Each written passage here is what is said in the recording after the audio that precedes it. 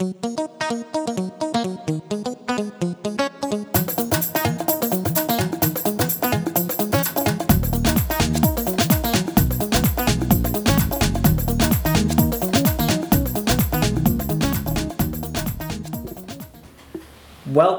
back to the iFloat Radio Podcast. This is David here at iFloat, and I am sitting here with Dr. Virdee, Dr. Kulveen Virdee. Did I pronounce your name correctly? Yeah. Yeah, all right, good. I say that a lot at the start of the podcast. I should have checked that before, but I tend to get people's names correct. In fact, yesterday or the day before, I was at Staples, and there was a woman who had a name that I had actually never experienced before, but I pronounced it correctly, and she was really impressed that I pronounced her name correctly. So I guess I've studied some languages, so that helps. But just to start off, I'm going to talk a little bit about the Mental Arts Network, which is a sponsor of the iFloat Radio Podcast. The Mental Arts Network teaches business management tools and teaching business people how to take on different points of view and use the tool of neural programming to find solutions in their businesses and for individuals in their personal lives. You can check out the courses that Mental Arts Network offers at mentalartsnetwork.com, and I actually teach some of those courses. And now we're going to get started. So Kulveen, let's actually first start by me telling people that you're a naturopathic physician, and you and I were just sitting in the lobby before your float. And so let's talk a little bit about that. We'll just start right there. So here, you, me, and this other gentleman are in the lobby, and it's almost like a flow facilitator, a naturopath, and a driver walk into a bar, except this time they walked into the lobby of a float center. And talk a little bit about what your experience was then. So when I first saw him, it was clear that he was here supporting somebody who really benefits medically from receiving floats. And he has been coming here, I'm assuming, for months now. No, he hasn't actually. Oh. So this is a woman that the woman that he drove today is a woman who has been coming here for many months actually. But this is the first day that he drove her. She has sponsorship, or her workers' compensation insurance company is paying for her float sessions and paying for a driver to take her here because it's a bit of a distance for her to come. And she has different drivers that come. There are two main drivers that come, both of whom I've gotten to know really well. One of whom has floated, the other one has not. But this gentleman today came for the first time today. Okay. So that's the context. So I saw him sitting on the couch. I saw the woman that he brought over go in for her float. Everybody was giddy. I feel like most people who walk in here for their float is giddy and excited. And so I was talking about how excited I was to be floating, and I just found something curious about him, something perplexing about the fact that he was bringing somebody to a float. He's never really heard of floats before. And it was clear that he felt as if the concept of a float is incredible, luxurious. I think most people think that it is. And as we got to talking, David and I realized that he has barriers up against floating, and specifically against the concept of spending money on himself, because I'm going to try to quote him exactly, but he basically said, if I float once and I really enjoy it, then I'll want to do it again, and I'll think about it, and I'll feel sad that I'm not doing it because I'll enjoy it so much. He also actually said that I'm concerned I might get addicted to it. Exactly. Exactly. And that's what was interesting, because he also talked about how he had some kind of condition at some point where he had to get massages, and he got so accustomed to getting the massages that when the insurance wasn't paying for the massages anymore, he missed the massages so much. And that's just really interesting thinking. Obviously, you and I both questioned him on it, but he just didn't want to go there. Yeah. And it's like one of those things that somebody, what's coming up in my mind is this idea that sometimes people are like, well, I don't want to have a pet because they're going to die. And it's kind of like, well, yeah, and so are you.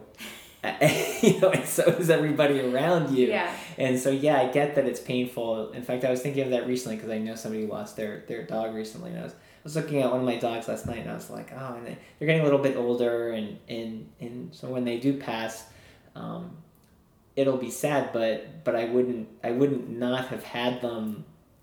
I wouldn't give up the experience of all those years just because I'm going to lose them. But of course, that's way more dramatic than like not being able to float or get a massage. But right. I think that the other thing that I brought up was I said, well, where might it be that you are putting money into places that could be reallocated? And then that he didn't want to go there either. Didn't want to talk about that. And that's the thing. I had a conversation yesterday with a gentleman who is considering opening up his own business. And he had an uncomfortable float. And I had heard the last time he was here that he was interested in opening up his business. And so his float yesterday was a little uncomfortable. And he talked about some like visions that he had. And I'm very comfortable talking to people about that. And one of them was like a part of the body that he was talking about. And it was about the nose, and I said the nose is associated with possibilities. We can actually smell like spring before it comes in the winter. It's associated with that. So I said, does this have something to do with like you opening up the business? So like, where is it that you're getting in the way of opening up your business? And he says, well, I think it's financial. And so I was talking to him about the classes we teach here, the mental arts classes on neural programming. And I said, well, just so you know, what happens in a float is you go into the subconscious part of the mind, and you're accustomed to being in the conscious part, but when you float, you're going into the subconscious part, and as you may be bumping into places where you're getting in your way, and there's discomfort there. And so one of the things I talked to him about was belief and beliefs in real that form early on. And so I just said, I could sense that there was something about money. I said, have you ever thought about what it is that you believe about money? And that stopped him cold. Like he just like looked at me like a deer in headlights. Like, I've never even considered that before. And I said, well, that might be something that for you to start to look at, is what you even believe about money, which ultimately is almost like energy. It's energy flow. And there are places where people, including ourselves, where it's like I've decided that money can't flow in that way. Mm-hmm. And therefore energy can't flow in that way, and therefore I'm going to shut myself off from something that potentially might be really good for me because I've decided. Yeah. And when we can actually get in the float tank, when we can talk to people about things and take on different points of view, then all of a sudden what we thought was just a single door, all of a sudden all these other doors appear, and it's like, wow, I can actually walk through that door, and those would be better ways of moving forward than this other one. And this obviously relates to health, and for the people listening, this is the month. Explain the month again. It's Prostate Awareness Month, is it? Prostate Cancer Awareness Month. Yeah, Prostate Cancer Awareness Month. And so we're talking about men's health, and do you want me to call you Dr. Virdee or Kulveen? Either one. Yeah. Okay, we'll call you Dr. Virdee. Okay. Because that's what you are, and so Dr. Virdee was. She specializes in working with men, and so it's just really interesting. It's always interesting to look at just phenomena and how we had this experience with a man who was very resistant, despite like two people who work in health and wellness just kind of being like, oh yeah, you might want to look at it this way, to like, if you're really drawn to do it, you could maybe, and just the walls went up, and so let's talk a little bit about how that relates to what you do. So I consider myself a men's health advocate, and it's because over the years in medical school and in residency, I always found that men would wait a long time until they were very uncomfortable before seeing a physician. And I'm not sure, I think a lot of things contribute to it. I think the relationship with money and time definitely plays into it. With this gentleman that we saw in the waiting room, he admitted to having health conditions, to having a lot of stress, to needing to de-stress in some way. And I think a lot of men are able to acknowledge those aspects of their health and parts of their health and wellness routine that need fine-tuning or adjusting. But I think it can be hard for men to find resources or to open themselves up to receiving healthcare.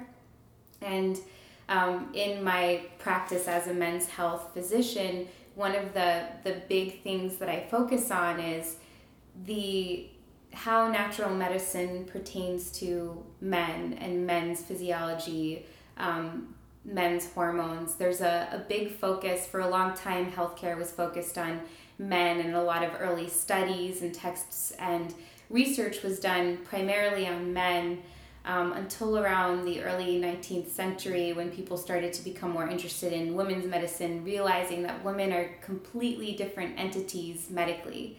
And you would see this switch now in healthcare, where especially within natural medicine, there's a big focus on women's health and women's physiology and women's herbs, and you don't see that so much for men. And so a lot of my practice is specializing in how natural health pertains to the men's physiology.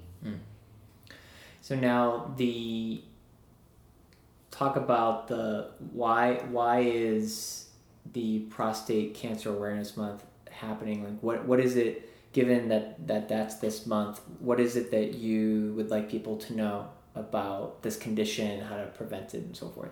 So prostate cancer generally is a very slow progressing cancer. Many men who have been diagnosed with it will pass away of something else rather than the prostate cancer that they've been diagnosed with. But every once in a while, there's a very invasive, quick spreading type of prostate cancer that men are diagnosed with. So the biggest thing with prostate cancer is really early detection. And that brings us to the topic of men seeking healthcare, seeking preventative modalities of treatment, especially if they have a family history of prostate cancer. Getting regular screenings is very important. Yeah, it's interesting as you say that, because we track the people who come to float, and it's pretty much 50-50 in terms of the percentage of people who come that are male and the percentage that are female. And a lot of people are surprised by that. I'm shocked. Yeah, it's really interesting. I think part of it could be, I know that Joe Rogan, who is a big proponent of floating, he draws a lot of men, particularly young men, to float. But one of the things I was just talking to someone about, like in the last hour, Nicole, who works for Natural Awakenings magazine, is that we maintain a very neutral stance as a float center. I can't speak for other float centers, but it's when people come in here, we want it to be a neutral experience, because people are coming for different reasons, and people of different ages come, male, female, different sociological demographics. So we want the space to be really neutral, so that when people go in, they're just comfortable with being in these sensory isolation tanks and having everything stripped away. And so maybe, I don't know if that helps or not. I'm not really sure, but it is interesting that it's pretty much like 50-50 down the board. And one of the things that I'm always talking to people about working on is just like hammering away the practical benefits of coming in here. And just on that note, before we talk a little bit more about the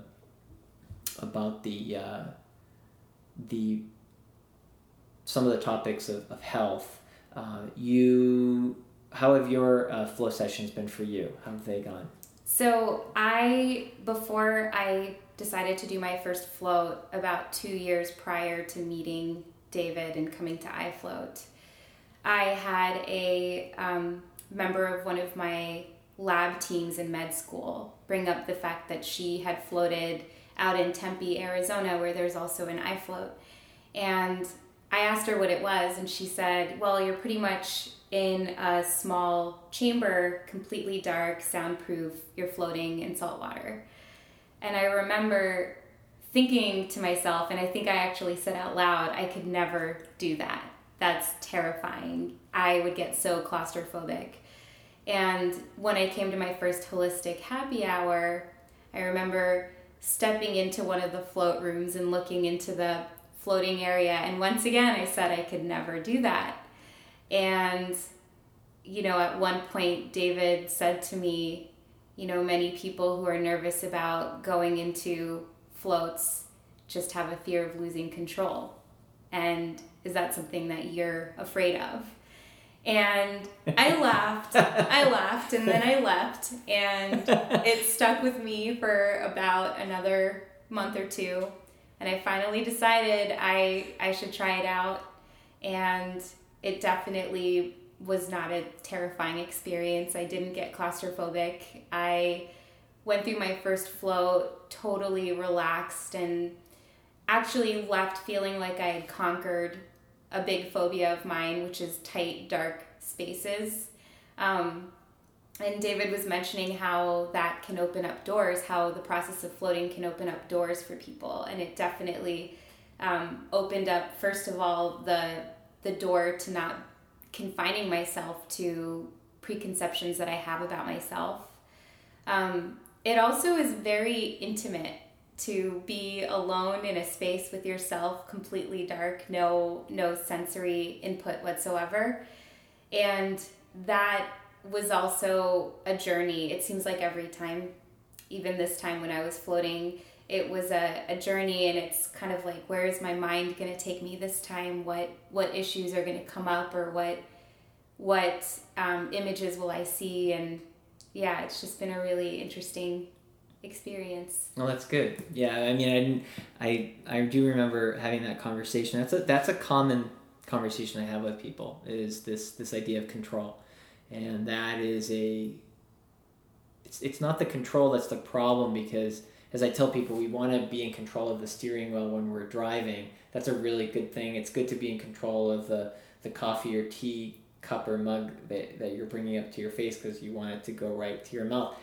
So it's not the control as much as what it is that we believe that we're trying to control. And when people think of going into a flotation tank, one of the things is that they lose a sense of orientation, because they're not getting all this input to remind them of like who they are and how important they are in this way or that way, and that gets stripped away. And so there's a lot of fear of like losing those references, and it's one of the important things that we do as people who run a float center, that we have to educate people in that way, so that they have a bridge with which to walk into the float tank in their mind, mm-hmm. so that they can bridge it and they can get in there. And I always tell people, it's like, you're going to get in there, and at first your brain's going to want the stimulation, and then eventually it slows down, and it creates that relaxed state. Now, on that note, one of the things that you had brought up was this idea of depression, emotional health, and the structural impact of depression in men. Mm-hmm. Can you talk a little bit about that? Yeah. So depression is actually a very common medical illness, and many men suffer in silence when they experience things like anxiety and depression. And studies have shown that depression can actually change the hormonal system and the structure of the brain itself. So there's a specific area of the brain called the amygdala, and it's involved with processing emotions, and specifically negative emotions. And a lot of research has found that in individuals who are depressed, there is an increased size of the amygdala. You could assume with increased size, there's increased functioning. Whereas the gray matter of the brain tends to be reduced in these individuals. And there's a specific hormonal axis in our body called the hypothalamic pituitary adrenal axis. It's a fancy way of basically saying your stress control center in your body. And we need stress. We have evolved to create the stress response so that when we see a lion running at us, our body can respond and sprint and climb up a tree and just, escape the predators that we're facing. But that stress response is specifically solely for life or death situations. But with the type of society we live in now, we're able to tap into that stress response to our advantage when we have deadlines we need to meet, or we need to be at a meeting by a certain time and we're running late. It allows us to mount all of these physiological changes in our body, increase our blood glucose, get our muscles moving, increase our heart rate. And it's helpful, but when you're doing that on a daily basis, when it technically is running away from a lion on a daily basis, it can create long-term impacts on you. Specifically a hormone that the brain signals to your adrenal glands to secrete, which is the hormone called cortisol. I just want to interrupt for a second, just in case someone's listening and they were like, I don't run from lions on a daily basis. It's like, no, but do you run away from your wife on a daily basis? Do you insist on being right on a daily basis? Do you isolate yourself from people on a daily basis? Because these are things that people are doing that put people in this fight or flight response unconsciously. And so people are unconsciously in a stressed state. And that's one of the things that it gets back into the unconscious beliefs and real that we have. But I often talk to people about that, which is we believe that fire is dangerous. It is dangerous. And so if somebody comes at us with a blowtorch, we're either going to fight them or we're going to run away. It's unlikely we're going to freeze. The thing is that sometimes people react as though someone's coming at them with a blowtorch when someone comes up to them and talks to them at a party. Yeah. Or someone disagrees with them in a meeting. Yeah. And their temperature elevates, they're just all day and 24/7 in the stress state. And so that starts to create these responses you're talking about. So talk a little bit more about cortisol. Yeah. So really quick, I think it would be helpful, David, you started to bring it up, to just go into what it looks like when you're really stressed. Ways to identify it, since a lot of people just don't know when they're stressed. So if you notice that during the day your heart will suddenly start racing, or your hand will start shaking, you'll lose touch with your thoughts, how often you're screaming, how often you're holding back from yelling at people, how often you're mad at yourself, how often you're second guessing the things you said, or frustrated with yourself for responding in a certain way. Even the quality of your relationships can tell you what your mental, emotional health is like. So I'm glad you brought that up. It definitely helps to create a clearer picture for people. And everybody struggles at some point. But cortisol itself is one of nature's most powerful anti-inflammatory substances. And the reason why we secrete it in times of stress is because stress equals inflammation, and our body needs to be able to combat inflammation. Cortisol also helps to get us waking up in the morning. So there is a binaural or a diurnal variation in cortisol, where it's very high in the morning. Around 5 in the morning is when cortisol levels will peak, and it'll decline until midday, where it'll come up again, and then it'll decline again until nighttime, where cortisol is at its lowest. And it works together with melatonin. As cortisol decreases, melatonin, which is the sleep and relaxation hormone, will actually come up and signal to the body that it's time to sleep. Great. And so when people are in these stress states and cortisol is being sent throughout the system at an elevated rate, how does that affect the body? Yeah. So it's really interesting, because this is a part of science that researchers are still uncovering.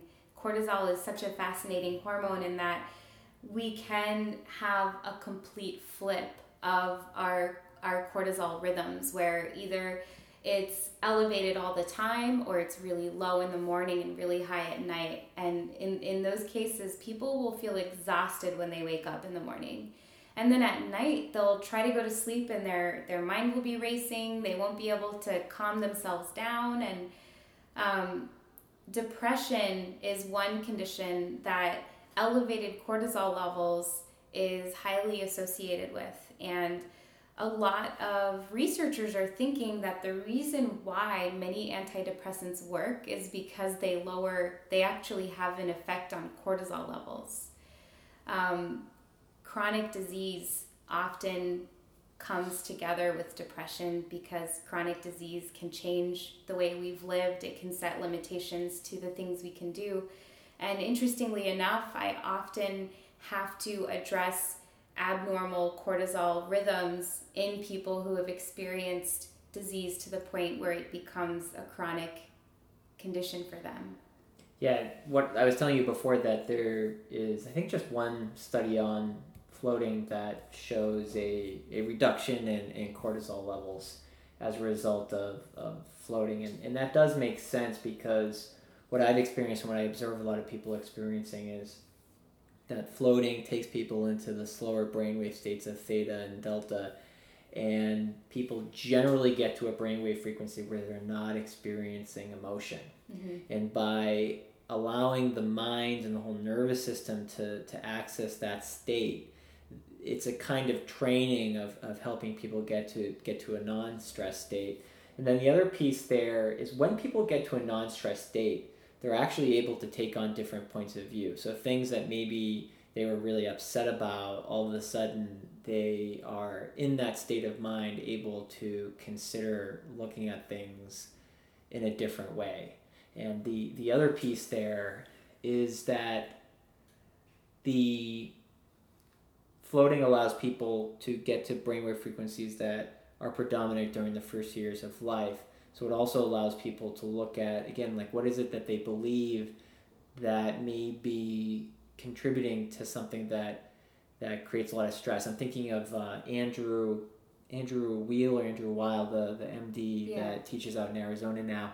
He's written a lot of books, and I remember years ago I read this book, one of the books that he wrote, and it was about a woman that he treated who had chronic fatigue syndrome. And what he told her was that she needed to slow down in her life because she had what he referred to as essentially too much yang in her life, and she didn't have enough yin. And so he outlined like a series of things that she could do in order to balance her energy in her life. But what that points at is, like, why in the first place did she believe she had to be so like active and so high strung and so like go. And by having that communication with another person, and hopefully for other people, by doing modalities like floating or different things that are going to take people out of that intense, like really high velocity state, it can be really helpful. Now, in terms of what are some of, you talked about how depression can affect the certain structures, so like that the amygdala is bigger in people that have depression. But what about, you talked about, I think you mentioned something about depression and the prostate. Mm-hmm. Is there a connection there? Yeah, so one of the conditions that I do treat is chronic prostatitis. And right now within the medical field, there really is no knowledge. There's a lot of ideas and theories as to what causes chronic prostatitis. And what is chronic prostatitis? Explain that. So chronic prostatitis is a condition of the prostate gland. Through the prostate gland, urine travels, and the prostate also produces the liquid that is part of semen. And so it's a very important male organ, sexual organ, and during midlife, men can start to experience, and actually it's starting to become more common in younger men too, a condition where the inflammation makes it difficult for men to urinate. It can make ejaculation painful. It can create sexual dysfunction. Very uncomfortable, debilitating condition. And there are medical treatments. When it becomes chronic, it means that a man's been suffering from it for over 6 months. And typically acute prostatitis, which happens all of a sudden, is commonly bacterial. But when prostatitis goes from acute to chronic, that's when people aren't able to find bacteria. they're not able to culture it, and antibiotics don't work. Oftentimes at this point, men have been on antibiotics, 10 or 11 times, and they haven't seen a resolution of their symptoms. And they're recommended to take a multi-system approach. So they're told to go get counseling, to work with a pelvic floor specialist, to reduce stress in their lives, and include pharmacological therapy, and just try to change their entire lifestyle in response to this condition. And that commonly happens when there isn't really any answers in the medical field. From a naturopathic perspective, there are many different causes of prostatitis, and one of them could just be that your body's inflamed because you're consuming foods that are pro-inflammatory, and the urinary tract itself is incredibly sensitive, and in situations where there's high cortisol, you can actually see a breakdown of the urological barrier in the body, and so it can create painful symptoms for people.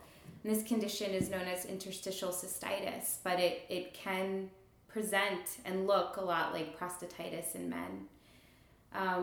You can also have pelvic floor dysfunction, which is really common in women who experience pain during intercourse, and it commonly is seen with interstitial cystitis. And a lot of researchers have found that it's possible that men who have chronic prostatitis in actuality just have really sensitive muscles in the area, trigger points in the area, pelvic floor dysfunction in the area. There's many different causes, and in looking at the literature, it's interesting because elevated levels of cortisol have been shown to impact the severity of symptoms in men who struggle with prostatitis.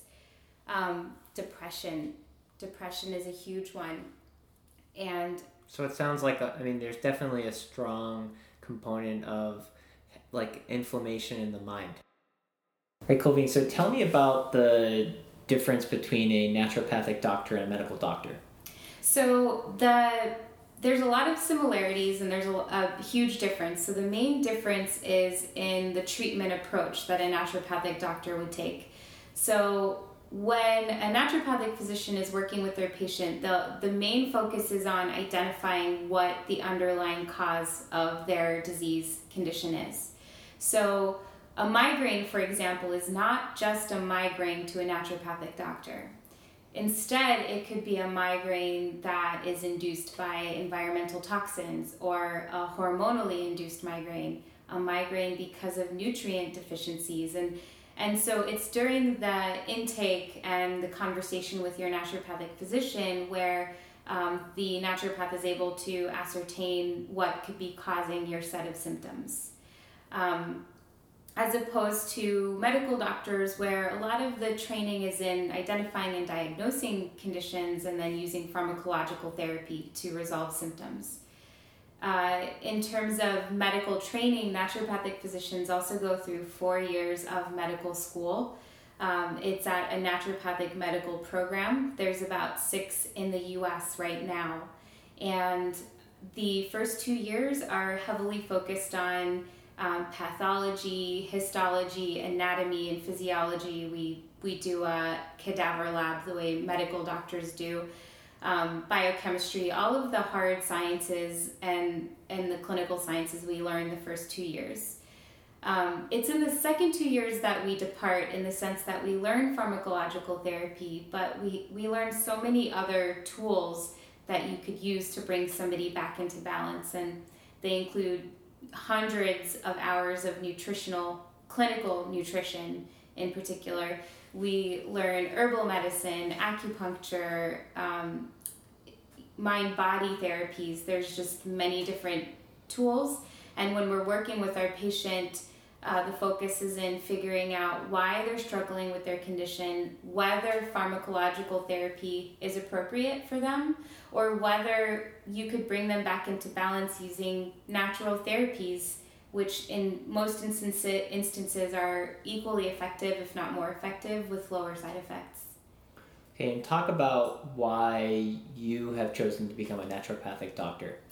So the main thing that brought me to naturopathic medicine was actually my parents and the household that I grew up in, where my mother was a nurse and she was also a hypnotherapist. And so a lot of her life has been influenced by traditional medicines like meditation, mantras, yoga, and she was a nurse mainly for geriatrics, and she was able to recognize the fact that the medical system is lacking in terms of bringing human into medicine and bringing the mind especially into medicine. And so she became fascinated with mind-body healing medical practices, and I grew up watching her make a big difference in her patients' lives just by teaching them how to meditate. And then you have my father, my father is a space engineer, and so I grew up, and he's an atheist, and I grew up with two parents that had conflicting ideas of the world and of interpreting the world.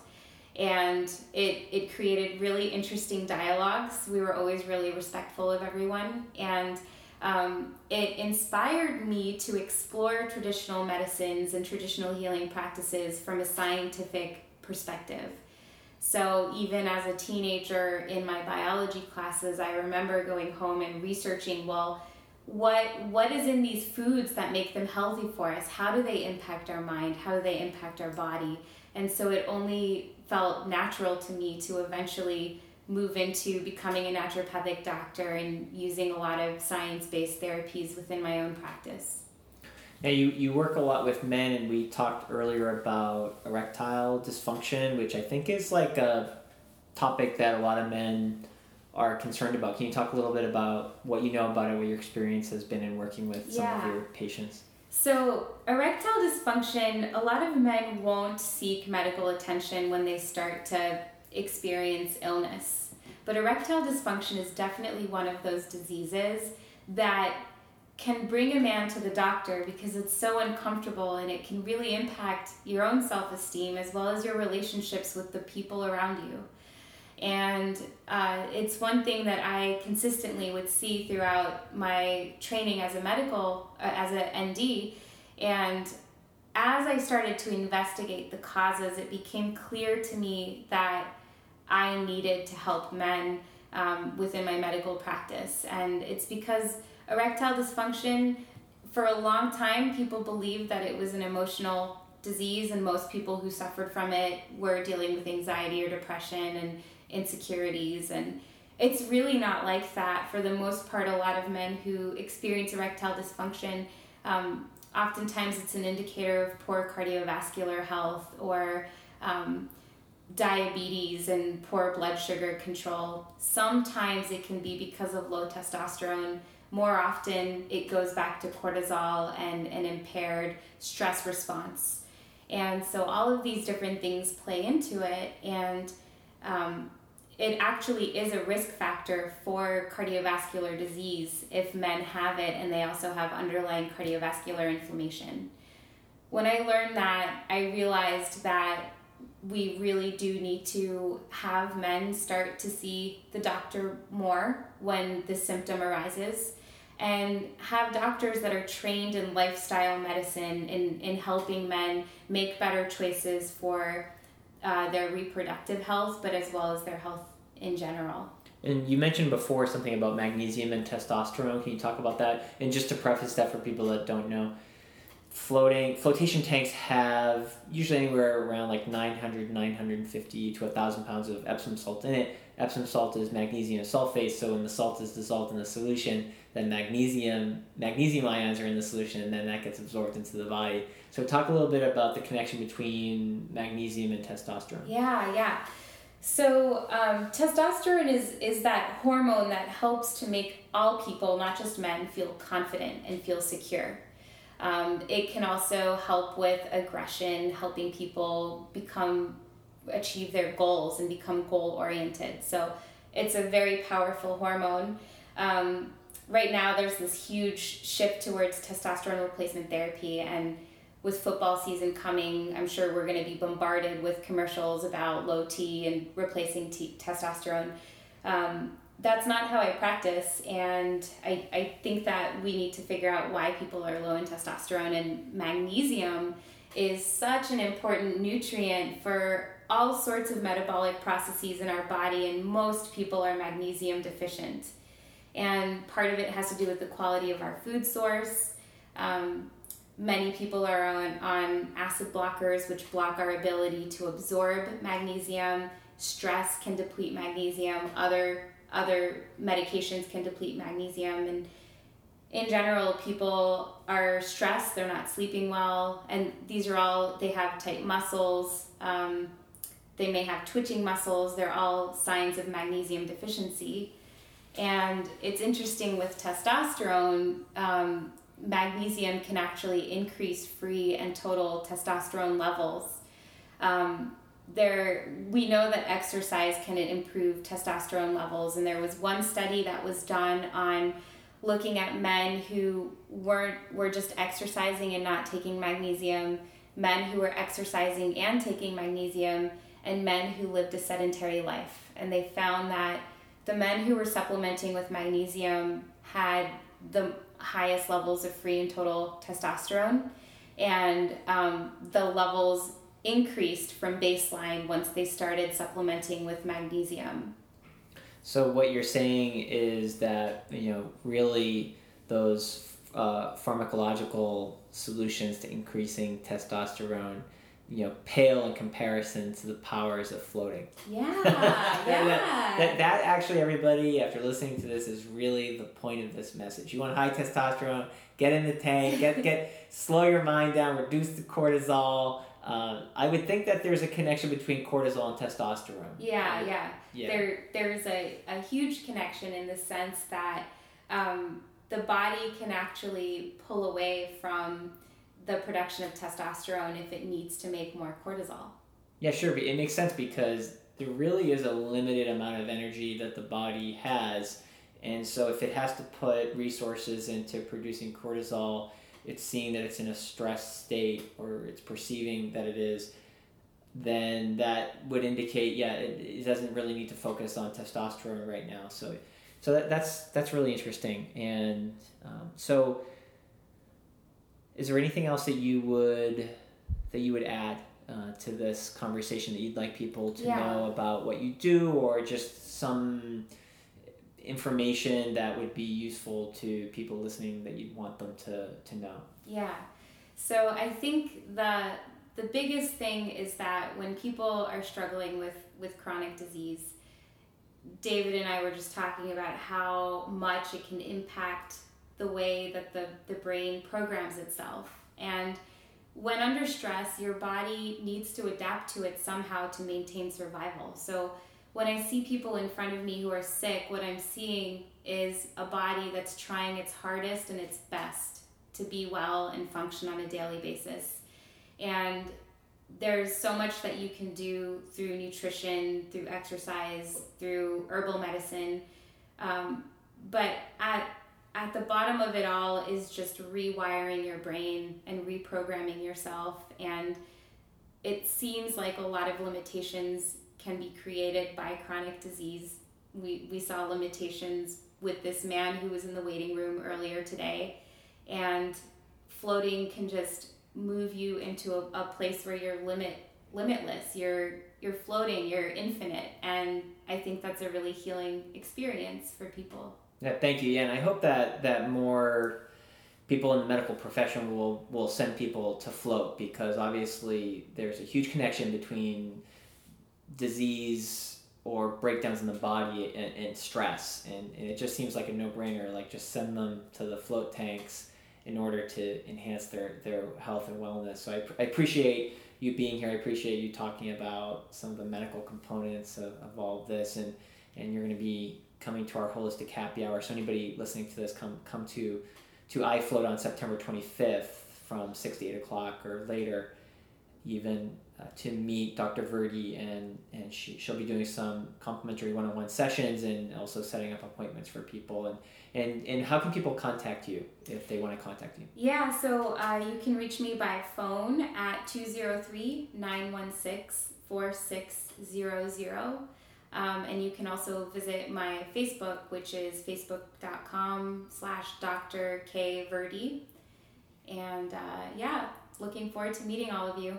All right. Thanks so much for being here. And everybody listening to this, check out our podcast either on our website or on iTunes. If you're listening to this on iTunes, please leave a review about our podcast so that more people can learn about it. And you can also make appointments to come float at iFloat at ifloatct.com, or you can call us at 203-226-7378 to make appointments to come and get your float on. So have a good day, everybody, and we'll see you next time.